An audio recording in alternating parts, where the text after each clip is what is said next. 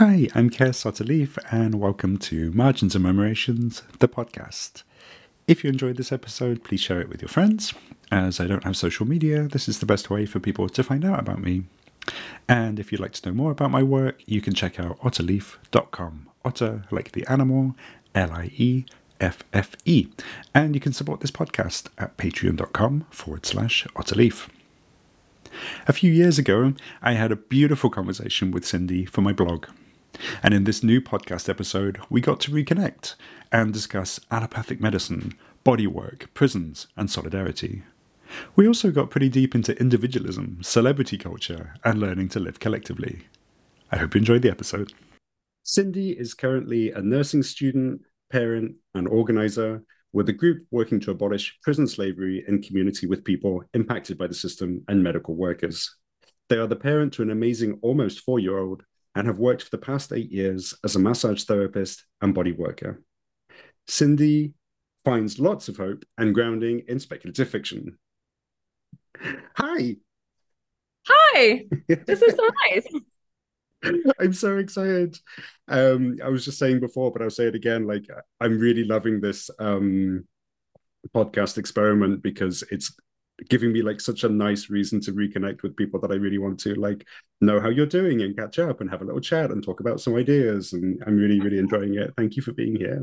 Thank you so much for inviting me. Yeah, it means a lot. It's very humbling Thank you. because I'm a huge fan of your work. No, I really am because we were talking about it, and yeah, I just need to say that I'm like a little bit of a fan kid over here, so it's very like I'm sure you and other people have that experience of getting to like talk to someone whose work has been very meaningful for them. It's like a very like grounding and humbling experience, and it's kind of just like very like cool and validating, and it is a good reminder of it's a good reminder of like community and hope in that way, even when things are feeling kind of hopeless. Mm. Thank you for making me blush. The background of that is that Cindy tried to write something about how much they like my work in the bio that I just read, and I refused to read it. So thank you for So I making got it me in. embarrassed anyway. You got it in. So first question. I think a lot about like more than human nature, other than human nature, and I'm curious about where you are and the more than humans that are around you today. Yeah. Well, I'm in my home in Brooklyn. I actually live not too far from a prior guest and our mutual friend Ayelet. Mm. So I'm very much in the same kind of. I listened to her episode and I really appreciate the way she described the neighborhood. One thing that I'll add about our neighborhood is that it is this really mix of like very wealthy, these huge Victorian houses, which I live in the attic of one. Mm. Um, and like rent stabilized or rent controlled, quickly becoming unrent controlled through gentrification, um, housing and slums that are maintained as slums so that landlords can extract capital and all this stuff. And one of the funny things about the neighborhood and other than humans is that it often smells like shit. Like the Mm. sewer system around here just is shitty. Like it Mm. just smells. So sometimes you walk out and it smells like shit. And I really appreciate that shit is like a experience regardless of class. Like the wealthy people who live in this neighborhood can't avoid walking out and Interesting. a shitty smell. So even though I don't love like being in a shitty smell, I'm really glad that and I'm not crazy about like what it probably represents about sanitation. I Mm. really appreciate that all the like really rich people who own the houses around me have to just like walk outside and smell shit just like everybody else. Wow. What I love about this story is that you were so able to reframe something really terrible into, well, the rich people have to suffer too. So it's not so, what an amazing reframe. Like, I'm really Yeah, impressed. I love it because there's so much class. I mean, class division is so apparent everywhere, especially in New York. And I'm just like, well, guess what? You gotta smell the shit just like everyone else. So Mm. I love, thank you, microorganisms that are making it smell like shit for the rich people. Right. Um, and I've got two lovely cats. Last time we spoke, I had one wonderful cat, and Yeah. he did pass during the Okay. pandemic, and we got two kittens, and now they're great. they're wonderful. They're very different. I was very used to having an animal that was super attached to just me, and that Hmm. was kind of relationship. And now these cats, primary relationship is to one another. Hmm. And us humans are just kind of like around, and I love them for that. It's really nice that they are like that they are kind of like exist in our space without needing to be in primary relationship with human. I think that's pretty cool. Right. Mm. Yeah, so the last time we spoke, you were working a lot in body work, and since reconnecting and reading your bio, it seems like you're in nursing school, and I'm super curious about that transition. And yeah, I remember we had a lot of conversations about like your feelings about body work and community healing and like where it fits into kind of revolutionary struggle and resistance movements. And I'm curious, yeah, how that's looking for you these days. Yeah, I Nursing school appreciate. must be really intense, I guess. Yeah, nursing school is really interesting. It's it's interesting for me because I specifically went into um other types of healing modalities or other types of, health care support specifically because Mm. of my um critiques of allopathic medicine. Mm. And then I think like a lot of people, the pandemic hit and I was like, no one's ever going to want to get a massage again. So, let me think about other things. And I kind of came to nursing through, I was looking at occupational therapy as a possibility, and wanting to work also in a more institutional setting. I think I was getting kind of tired of the hustle of Mm. being a private provider. Right. I like the flexibility, but having a kid and just trying to figure out like, okay, how am I going to make this work? And I'm never going to have health insurance as a massage therapist. So in the United States, you know, um, there's no nationalized health care of any sort. The Mm. closest thing that we have is Medicaid, which you have to maintain a pretty low income for. Okay. So has just been, it's just been like a gamble. Like I have to work and keep a very low income so I can keep Medicaid for myself and my child. Because I'm fine without health insurance, but I can't really exist without her having health insurance, right? Right. Or I look for a job where I can get health coverage through my employer, which is, yeah, the only way you get it here. So that was a big factor, just like, Mm. brutal aspects of capitalism. And then I have a lot of friends who are nurses and they're amazing organizers, political organizers. Mm. Interesting. And yeah, and I was kind of getting there, well, we were in communication because there was this horrific mass murder of undocumented massage parlor workers in the Right. United States last year. And I was Mm. really you were so helpful. And I was really trying to do some organizing of massage therapists around that. And I just realized that I had no real connections with other workers because the workplace is so isolated. Right. And, and I'm just really looking forward to kind of, I started my revolutionary existence as a workplace organizer, and I was really looking forward to getting back to that. So that's like the political aspects of it. And the medical aspects of it is like nursing school, and maybe there's listeners who are in nursing school or went through who will relate, but I'm not learning anything, really, except what I need for tests and then forgetting it. Okay. Right. That sounds familiar. And it's that's pretty demoralizing. Yeah. uh and also like it's I always knew this, and I think all of us who have been through like capitalist and allopathic medicine as patients have experienced this, but it's really apparent how allopathic medicine like is so true to that, like the other medicine, right, is, and Mm. I believe, I'm not even sure of the origins of allopathic, but I believe from what I've read it comes from like countering osteopathy, of like looking at the whole with allopathy or the other. So Mhm. like a medicine that looks at the other and how to get rid of it Mm. through surgery, pharmaceuticals, etc. And that is just like that's it.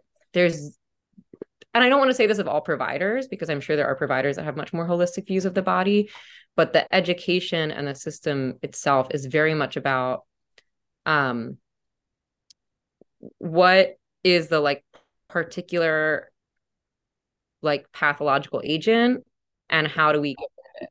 Or what are like the symptoms seen discreetly, and how do we eradicate each of those symptoms Mm. through, like, it's like not a dialectical relationship, Right. right? Like we think about in body work sometimes of like meeting the symptoms or feeling or understanding where the symptoms originate and investigating that origin and kind of like unwinding it or untangling Mm. it. It's just like, you've got asthma because your bronchioles are constricted. We're just gonna like it, inflate your bronchioles, and you're gonna have all these other things happen because we're gonna mess with your nervous system. But like whatever. And I'm like, that's cool. Like people are gonna like die from an asthma attack. I'd rather them just get their bronchioles Sure. inflated as quickly as possible or relax as quickly as possible. But it's not really any kind of like holistic understanding. And so I'm grateful to nursing school for grounding me in that. Right. And I really have no clue where I'll end with this journey, but I'm just trying to really learn those lessons. I'm trying to be a little bit less sectarian than I have been in the past, and just be Mm-hmm. really open, but not forget, where I come from and all those beautiful lessons that I've learned from, holding people's bodies. Right. Yeah, I'm curious. I've definitely known people who kind of went the other way, who would like be working in allopathic medicine, would kind of get frustrated at like how reductive it is, or like whatever the opposite of holistic is, and then look for something, yeah, different. And I really see those like practical elements. I feel like there's something really interesting of moving in the other direction as well, that you already have that kind of base knowledge and experience, and that will change the way that you're kind of approaching nursing school or nursing possibly in the future. And yeah, that they don't have to be these kind of completely opposed things, and sometimes we need a bit of both. And even just in the practical aspects of who gets to access which thing. And yeah, does it feel, I know you were talking about like the forms of teaching and like just memorizing things for the exam, which I can imagine kind of fits. Does it feel less isolating than your bodywork journey? That's such a good question. It does, it feels really, we are all going through this together. And I know there's I'm not sure how it is in other places geographically, but the US has this kind of legacy and present of a real dichotomy of solidarity among nurses and competition and bullying. And I'm curious to see how that will play out in my own workplaces, because it really is like both really strong, like really strong solidarity, like people who aren't even political, just like yeah, we're gonna go on strike for this demand, Right. and then really like cutthroat, competitive, like hazing. And definitely we've already experienced, I feel like, hazing from the university, just like the way that we're sometimes talked to, the experiences we go through, and the way that we get gaslit through them. Like if they do Right. something, they're like, well, you're going to be a nurse, so you're just going to have to deal with it. And it's like, well, this wouldn't really happen. Wow. I would have my schedule changed like 24 hours before I'm supposed to be at a clinical site, in my nursing job, because I'll just sign up for my shift and go, stuff. Mm. But they're like, this is just how it's going to be. So get ready, kind of stuff. But then I've also seen we really come together as a class, Mm.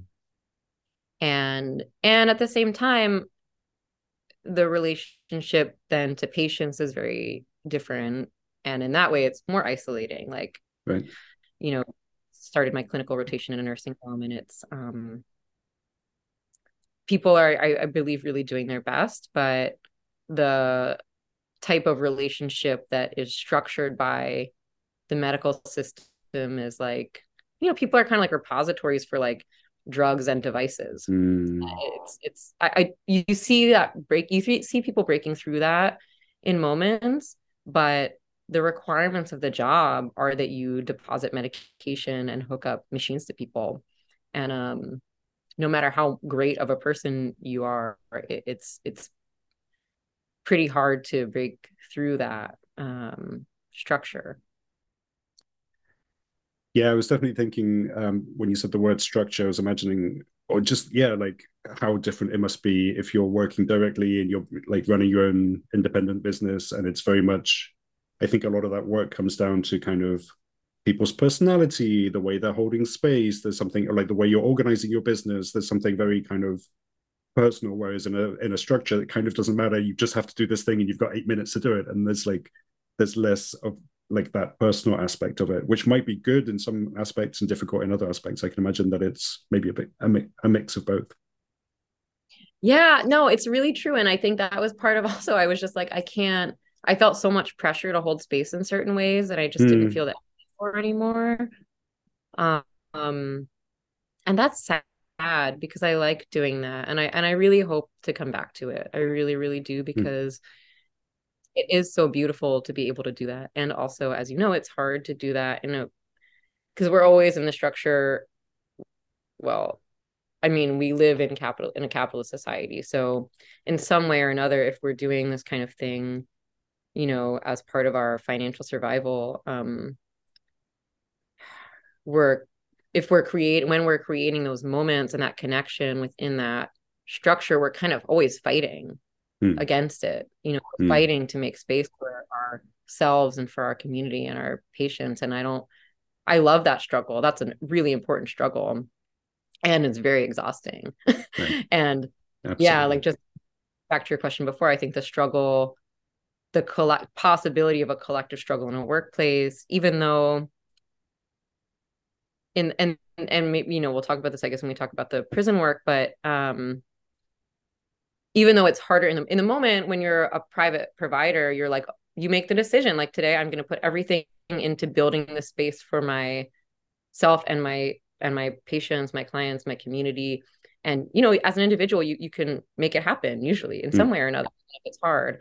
In the collective space, you might want that to happen and fail, but if you are fighting for it and from a collective perspective, patients and workers together, there's a greater potential for that spaciousness and care to happen collectively. So it doesn't happen very often, I guess, that we succeed in building those spaces, but the potential for it, I think, is really great.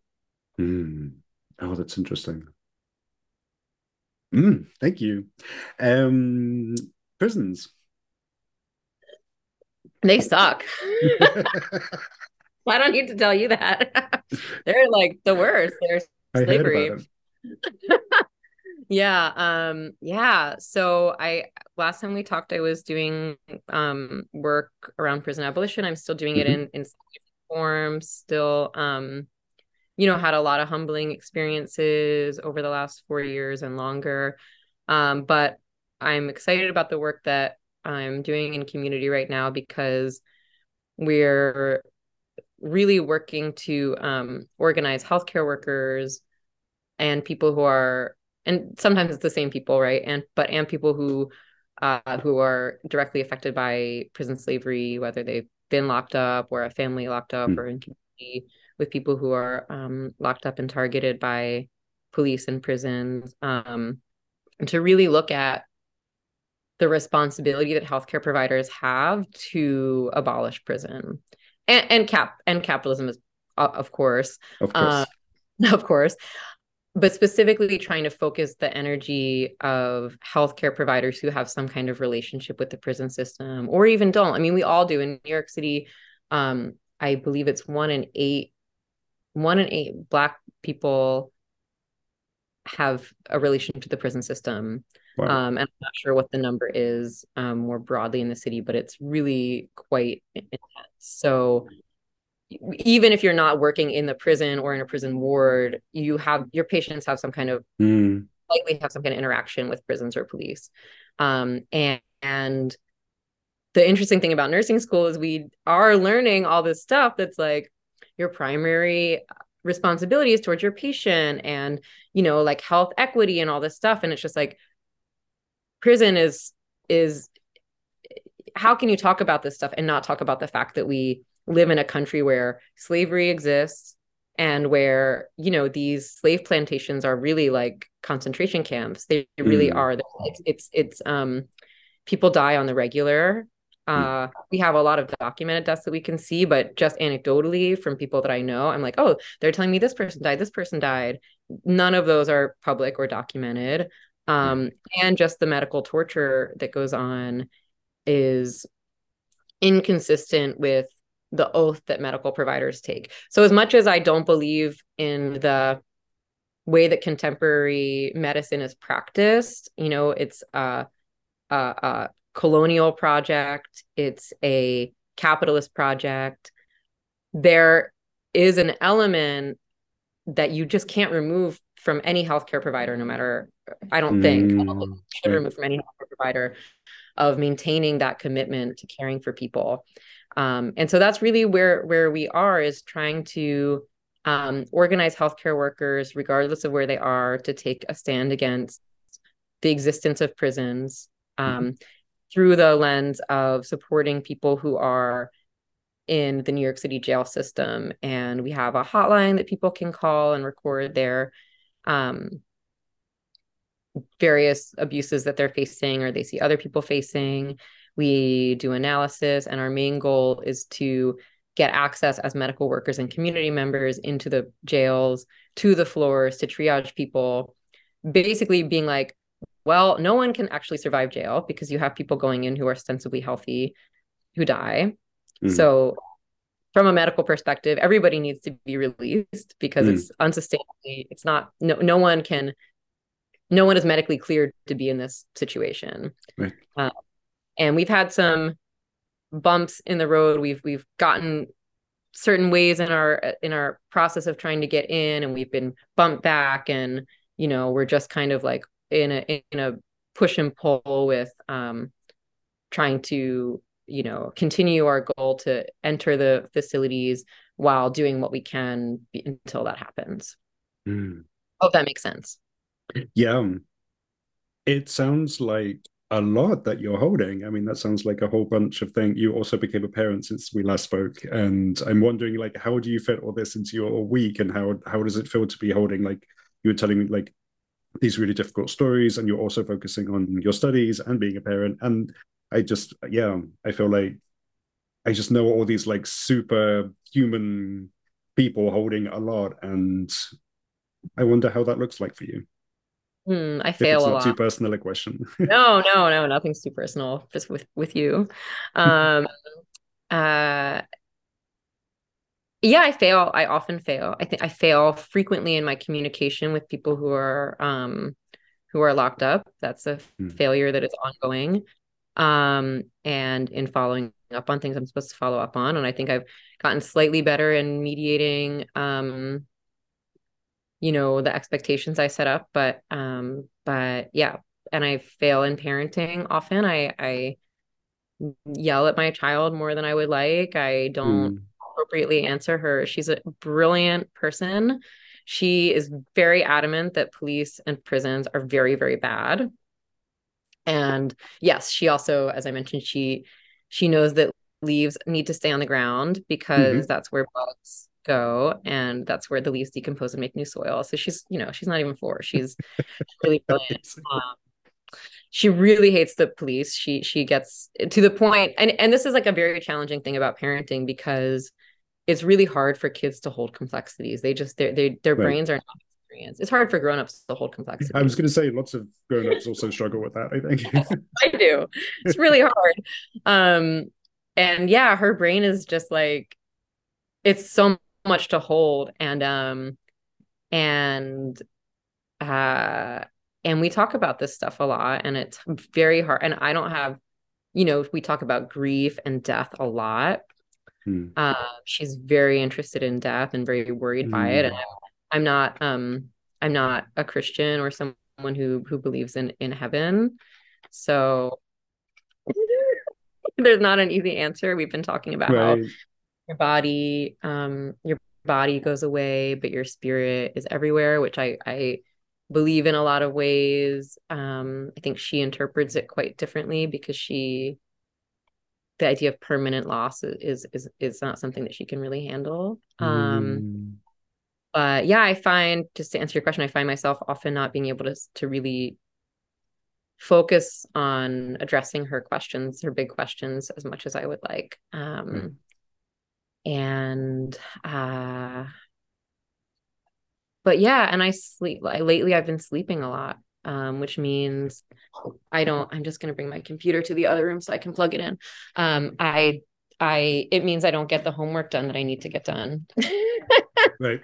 And I fall behind on my homework. That's another way that I hold all of this stuff. And I have a wonderful partner who picks up, you know, where I um sorry, technology, who picks up where I leave off, in particular caring for the household, cooking, childcare. So yeah, a lot of people don't have that Mm, when they're caring for a child. So mm, I feel really grateful for that. But yeah, it's a good question. I mean, how do any of us do these things? I think right. probably pretty imperfectly. Imperfect is okay. I mean, yeah, I think it's interesting that you mentioned your partner and the support you're getting there, because I think my next thing that I was thinking about was like the role of community in these struggles. And yeah, I think you answered the question in the same way that I asked it. And I don't know how else we would have that conversation. But like, how do you individually do all these things as an individual, individually or something? And actually, maybe I asked the wrong question, or I'm asking myself that question, like, oh, how many things am I going to do today? What am I involved in? What are my decisions? And actually, sometimes I just think I'm asking myself the wrong question. It's like actually like that, because it can be impossible. I think when I'm like thinking about um yeah, getting overwhelmed with all the terrible things, and it's I think the it's already the starting point is weird, that like me as an individual, I need to do all these things, get through the end of the day, and also like keep myself feeling perky and well, and like take care of myself and do this thing and this thing. And actually like that's way impossible. So of course we're like failing, as you called it, and like being imperfect with it. And maybe that's just kind of also a symptom of just like us being these very atomized individuals, which is a very different way of living than other people in other places and times. Oh my God, I so appreciate you saying that because I think about like it's so easy to just forget that. Right. And yet it's like so much a part of our existence. And I've been talking a lot with a friend recently, who is a very dear friend who has two children who are in the same school as my school. And their family lives very close by, and we do some childcare exchange, and we talk a lot about, living together and community, Mm. and they're in the process right now of trying to purchase a home. And we've just been having these conversations about, like, could we do this together? And it's so interesting to me because the problems are really logistical. I don't know the right word. The problems are capitalist Mm. that that are interrupting that. It's very little to do with what our desires are for a community and for our kids. It's about timing, money, stability, not knowing the future because of jobs and stuff like that. And um, it it's so yes, it's very impossible feeling because I'm someone, I believe really strongly in the necessity, and it's why I love your work and I love the work of speculative fiction, because I think our survival is dependent upon us being able to maintain our creative capacity to think in terms of humanity, Mm. like what humans need, because I'm like a diehard Marxist, so I apologize for being such a dorky nerd. But like I really like when I read something like A Strange Labor, where Marx talks about how our most animal tendencies are turned into our most human, and our most human are turned most animal. Like our what appears to be us as humans is like our alienated work, but that's the opposite of what we are, right? What we are is our creativity, our love for each other, our community, our relationship to the planet and nature. And that's so deeply turned against us in capitalism that it's hard to even imagine, what do we want? What do we desire? What does our real relationship to the earth look like, without thinking of what commodity can I use to get that? Or how do I get myself enough therapy as an individual to achieve that? Or even like, what group retreat do I need to purchase to do this as a group? Um, or like, how do I collectively purchase a house so that I can try to live in community? I mean, it's all questions that we just should not have to answer in a society that would be focused on like human relations. Um, Mm. so I'm going off on a tangent, but yes, No, I'm here for it. it's really hard to think of this stuff as individuals. So like that question is a perfect question, because that is the reality that we live in this Mm. moment. Or part of the reality is that we are forced to face the world alone. And Mm. yet, it's also true that we are constantly, whatever tiny shred of like humanness exists within us as it gets beaten out, you know, is always having to strive towards like erupting that individualism and erupting that aloneness with community. So yeah.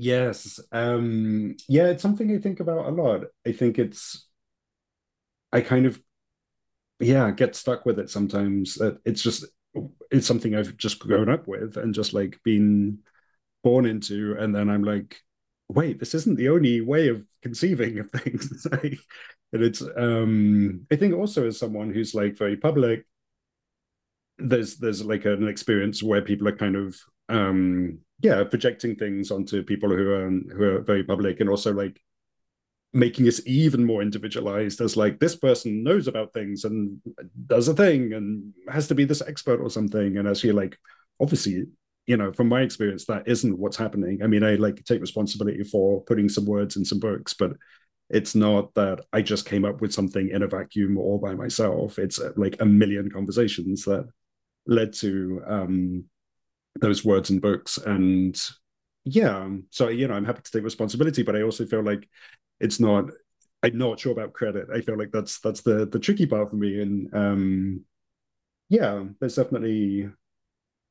I have that as a public person, but I think we all have that in some way where we're like, I need to do all these things, and I'm expected to do it by myself because that's the only model I have of like yeah, survival and existence is me alone doing a thing. And that does that is really difficult. No wonder we're so often struggling with it. I mean, that is a really impossible thing to hold, an impossible thing to live. I think it's kind of based on a lie that we're all super isolated, and so like it kind of self reproduces it reproduces itself, I guess. And yeah, that's tough. I think the alternatives to that give me some hope. And I do see that space opening in speculative fiction, for example, where, yeah, the ability to, or the space to imagine other things when I'm like running a workshop and people are just like, I get an hour to think of something totally different to this. And like, there's something beautiful in those little creative spaces where it kind of gives us something to work towards as well. And just like even if it's not true yet, just imagining things can kind of make it just a little bit more possible, a little bit more true, gives us something to work towards. I really love it. Yeah, wow, I really appreciate that. And it makes me think like, well, it makes me think two things. One, like, um, it's such an inversion because, you know, I think in a really like different kind of society, upholding people who are very creative and who are visionaries wouldn't have to be alienating, Mm. right? Like like take out the competition and the individualism and and also like what you're describing of like the expectation that people have that one person will have an answer, which is such a bizarre capitalist like that. Like like, oh, like this one person, whether it's like a dictator or a, you know, like electorally democratically elected person, like is gonna, handle things for us. Mm. Or the father, whatever, Right. the Pope, like whatever kind of structure. Like take that away and you have visionaries. And I love that about your work, again, not to be a fan kid again, but like I love that about your work, that the characters that you create are visionaries, and they do play a role in revolutionary activity, but it never feel like like when I watch things with my kid, right? Like I watch a lot of kids stuff now, and one of the Mm. things that I hate the most um about like kids television, really any television or film, but kids television, is this idea that one person will save everything. So right, like we watch Moana Mm. a lot. We just watched Raya and the Last Dragon, and there's ways in which they're so beautiful, right? They're about ways that like humans have become, lost and need to like make a reconnection with the planet in order to kind of survive and thrive, right? That's such a beautiful message and I love it. But it's like one individual Mm. does it, you Right. know? And what I love about your work and other work that I find really hopeful is that you can have those people who are really the visionaries, and who have ideas and set things in motion, but they're not acting out of community. They're not acting Mm. in an isolated manner, and the social movements, and the broader societies that you're able to describe. And I don't mean to like put pressure on you and other like, No. like really amazing. There are, other really amazing examples of this. I do think a lot about Women on the Edge of Time. I don't know Mark Piercy's politics now. I try not to think about it. Mm. But, like that's it. It's so much about the lens of like one person who does have a special eye, but they're really supported by broader struggles. And that those Right. types of examples that have both, or Hunger Games. I freaking love Hunger Games. Mm. And in Hunger Games, yeah, like you have Katniss, and there are ways that she is like this individual hero. But if you read the books, like there's so much description of these collective struggles that are happening in all the districts, that yeah, there's some like inspiration by her image, but by no stretch of the imagination is it about like her being the savior at all. It's about Right. class struggle, you know. Mm. That is interesting. Yeah, I mean, I definitely perceive it as, I don't know, different people have different roles. So this kind of like zooming in on just one role, which as you call it, like being a visionary, or yeah, having like, I don't know, good strategy, or whatever the role is, like choosing just one as being this like unique and special thing, and everyone who's like cleaning the toilet and making dinner is not important. And I think that for me is, yeah, that's definitely something that I like to confront a little bit with the way that I'm writing the characters, specifically because I've often been the person cleaning the toilet, and I want to like have that person also be a hero. So And to it's be able it's to be both, right? right, exactly, and that, yeah, I mean, all the people are just like a bit imperfect and doing the best they can, and also that kind of shakes out in the end because there's so many people doing so many things that it kind of like works out, and it's not just about like one individual with impossibly high standards who kind of has to do everything for everyone. Like that's just not a realistic thing, and it's not very like, I don't know. I don't really aspire to have a movement that looks like that because that just sounds very unsustainable and exhausting for that person and for everyone else who like doesn't who's cleaning the toilets invisibly or something. Yes. Yeah. Shout outs. Who would you like to, while we're talking about community, yeah, groups and projects and things that you'd like people to know about? And we'll also put things in the show notes. Yeah, I'm looking at my list so that I make sure I keep it to the ones that I said. So I want to shout out Stop Cop City, Mm-hmm. which is stopcop.city is the website. For it's a coalition of organizations. I want to be clear, just so that I'm not like claiming to be doing active organizing in this group when I'm not. That I very, very much want to shout this group out because I think they're doing amazing work, and there's ways to support from all over. Right now in Atlanta, there's a plan to build an enormous cop training center where cops from all over the country, possibly the world, would come to train how to kill people globally. And on top of the horrors of that, it's destroying the Atlanta forest, which is well, like all land in the so-called United States is occupied indigenous territory, and is just a really, I mean, there's so little forestry, natural forestry left on this land, and Atlanta Forest is one of those places. So it covers a multitude of different struggles, and it's just a very beautiful example of people from a lot of different political tendencies working together. Not Beautiful. to diminish the complexities, but it's a really beautiful project. So I would suggest people check it out, and there might even be ways to oppose some of the corporations involved in this, even if you're not local to Atlanta. Um, I'm always into supporting local bail funds, abortion funds.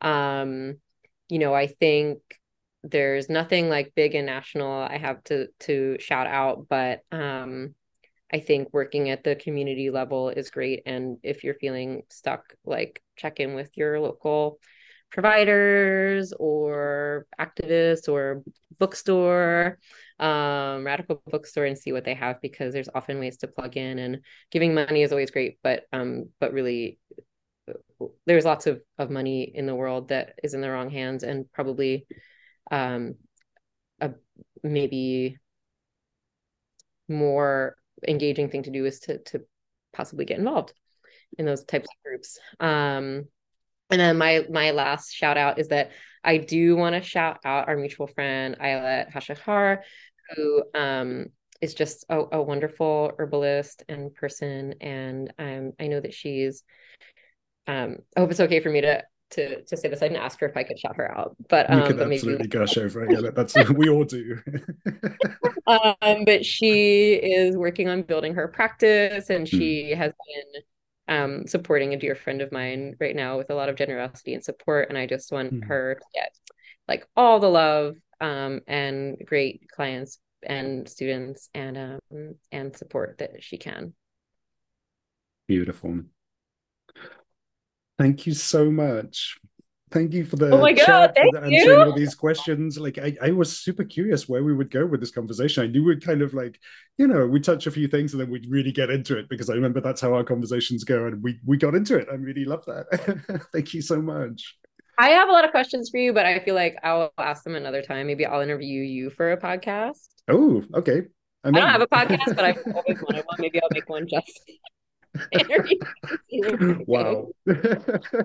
No pressure. But like, or maybe, other people who are like really I did this like review of your books a couple of years ago. I don't know if you remember.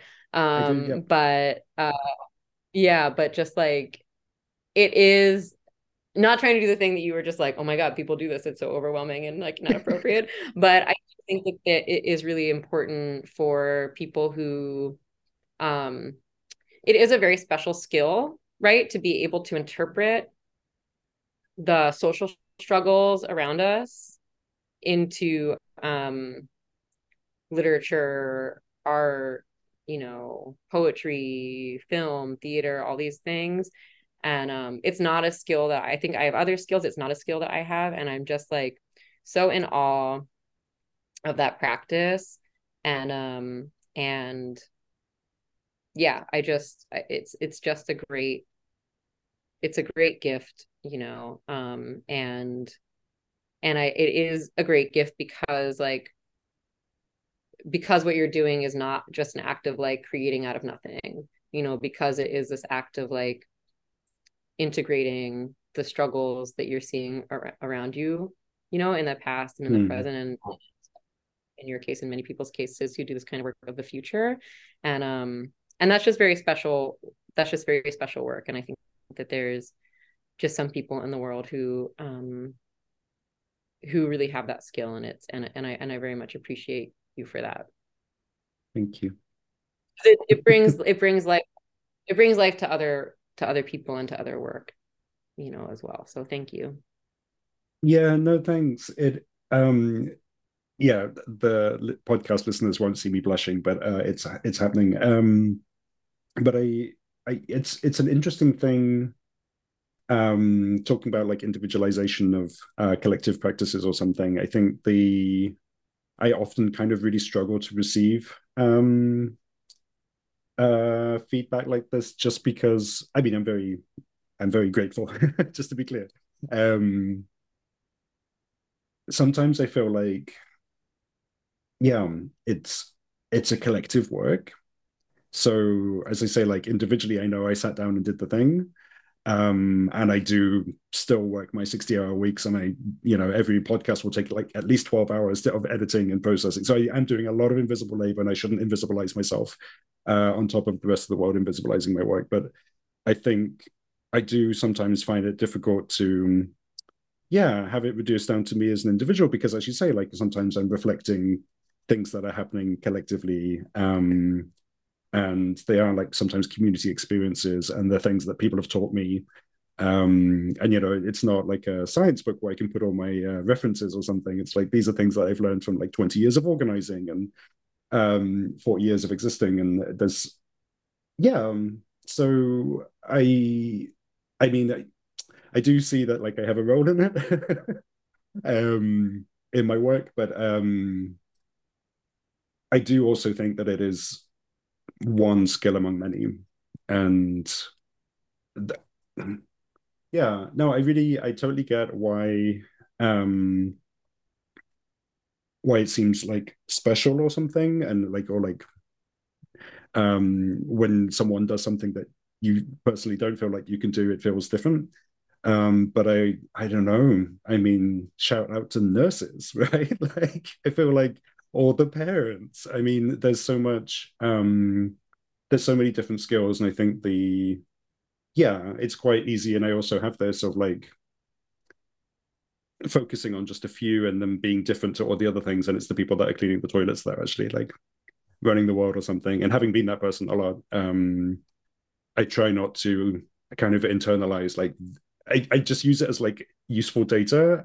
I'm like, great, this is like, writing has been for sure the most politically efficacious work I've done, but it doesn't mean that it was more important than all that invisible work cleaning community centers for decades. And it's It's not more just separate. like, again, Oh, I'm sorry. It's not separate, right? Like you wouldn't be able but to do what you're doing.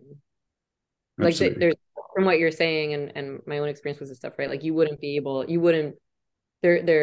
they appear, or there's an appearance put upon you that you're like Kez the writer or like Kez the organizer, and they're distinct, right? But that's like Mm, not reality. right. And also all of those skills and jobs, but it's not always professionalized, are super connected. So there is no writing without somewhere to write. There is no public speaking without the space that somebody else organized and somebody put a cable somewhere and did it. So I feel like it is all just very like networked and interconnected and interdependent, and that takes a bit of pressure off me as well, because I'm like, well, we're all doing this. And yeah, not to like not take responsibility for my work, but there's something in that as a response to like this kind of very like individualized, I need to do everything. And Yeah. that's not just me about myself at all. That's just like, I don't want to do that to other people sometimes, that I'm like scared of, yeah, worshipping my friends because I do. Yeah. I appreciate you saying that, and I definitely Mm, yeah. I appreciate you saying that, and I appreciate that reflection. And I think um it is really hard. And I think there's a way of like there's just it's just so complicated because there's also ways of like hiding in collective work. I know I find myself doing that sometimes, and sometimes Ooh, like if I can collectivize this, I don't have to be accountable. And ooh, interesting. I mean, I try really hard not to do that, obviously, but yeah, I think that's another reason why I'm like, oh, it's so uh I see where also like as someone who does collective work and then puts yourself out with a specific skill that's part of a range of skills, it's very vulnerable. I can imagine it'd be very Mm, vulnerable. mm, I don't do any political work like with my name. right. How much is that like, avoiding potential accountability, and you know what I'm saying? Oh, but yeah, but There's I mean, there's so much to what you just said, and my brain is like really busy, like hiding in collectivity. Ooh, yes. That's our next podcast episode. We've got it. Like, let's get it in the calendar. oh my God.